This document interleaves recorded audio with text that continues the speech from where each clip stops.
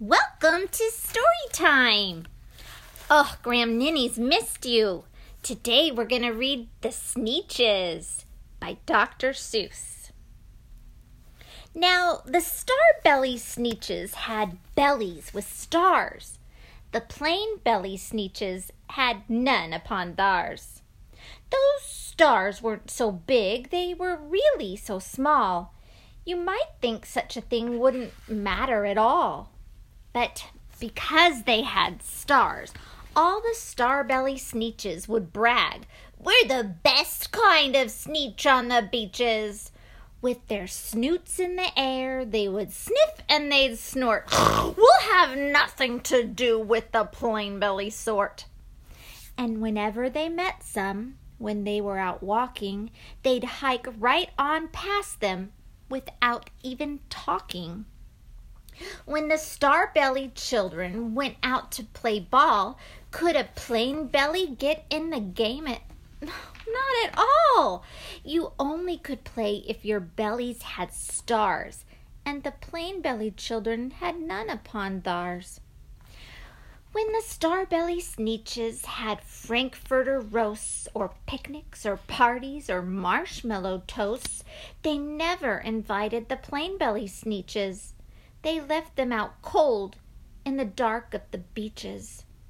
They kept them away, never let them come near, and that's how they treated them year after year. Then, one day, it seems, while the plain-belly Sneetches were moping and doping along on the beaches, just sitting there wishing their bellies had stars, a stranger zipped up in the strangest of cars. "My friends," he announced in a voice clear and keen, "my name is Sylvester McMonkey McBean, and I've heard of your troubles. I've heard you're unhappy, but I can fix that. I'm the fix-it-up chappie. I've come here to help you. I have what you need, and my prices are low, and I work at great speed, and my work is 100% guaranteed." Then quickly Sylvester McMonkey McBean put together a very peculiar machine, and he said, "You want stars like a star-belly Sneetch?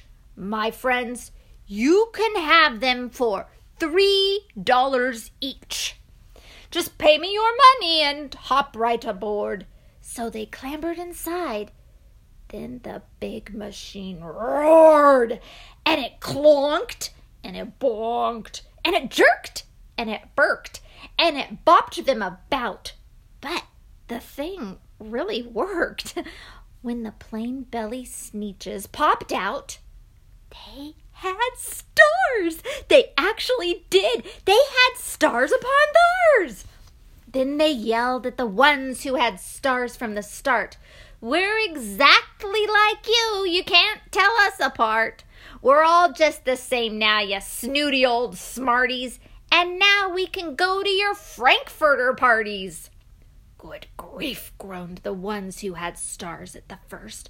"We're still the best Sneetches, and they are the worst.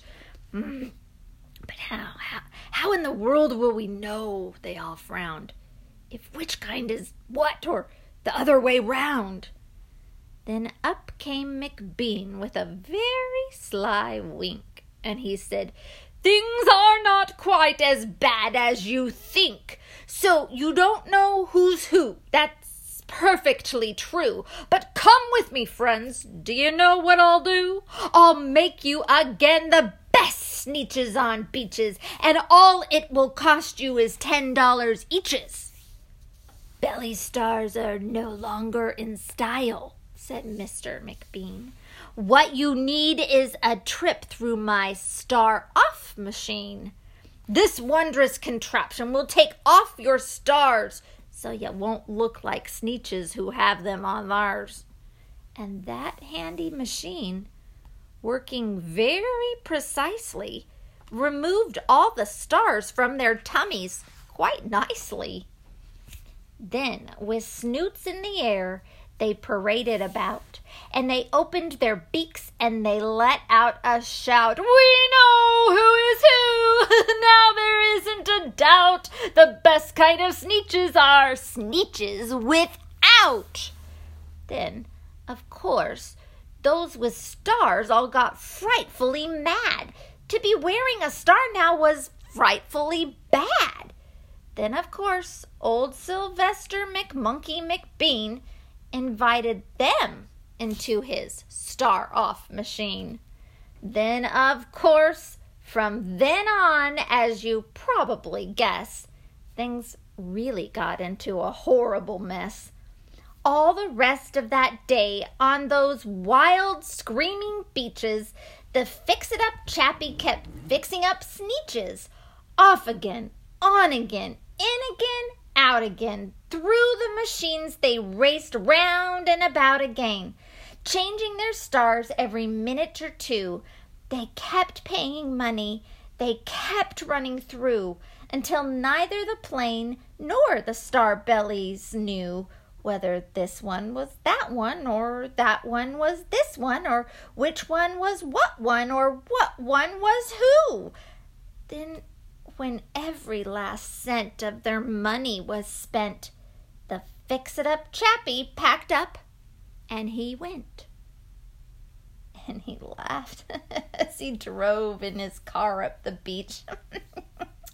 They never will learn. No, you can't teach a Sneetch. But McBean was quite wrong. I'm quite happy to say that the Sneetches got really quite smart on that day. The day they decided that Sneetches are Sneetches, and no kind of Sneetch is the best on the beaches.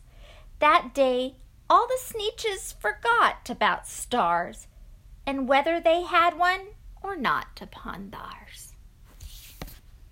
That's story time for today. I'm glad you are smart, and don't worry if you have a star or not, huh? Remember how very, very loved you are. Stay hopeful, stay true, and be special you.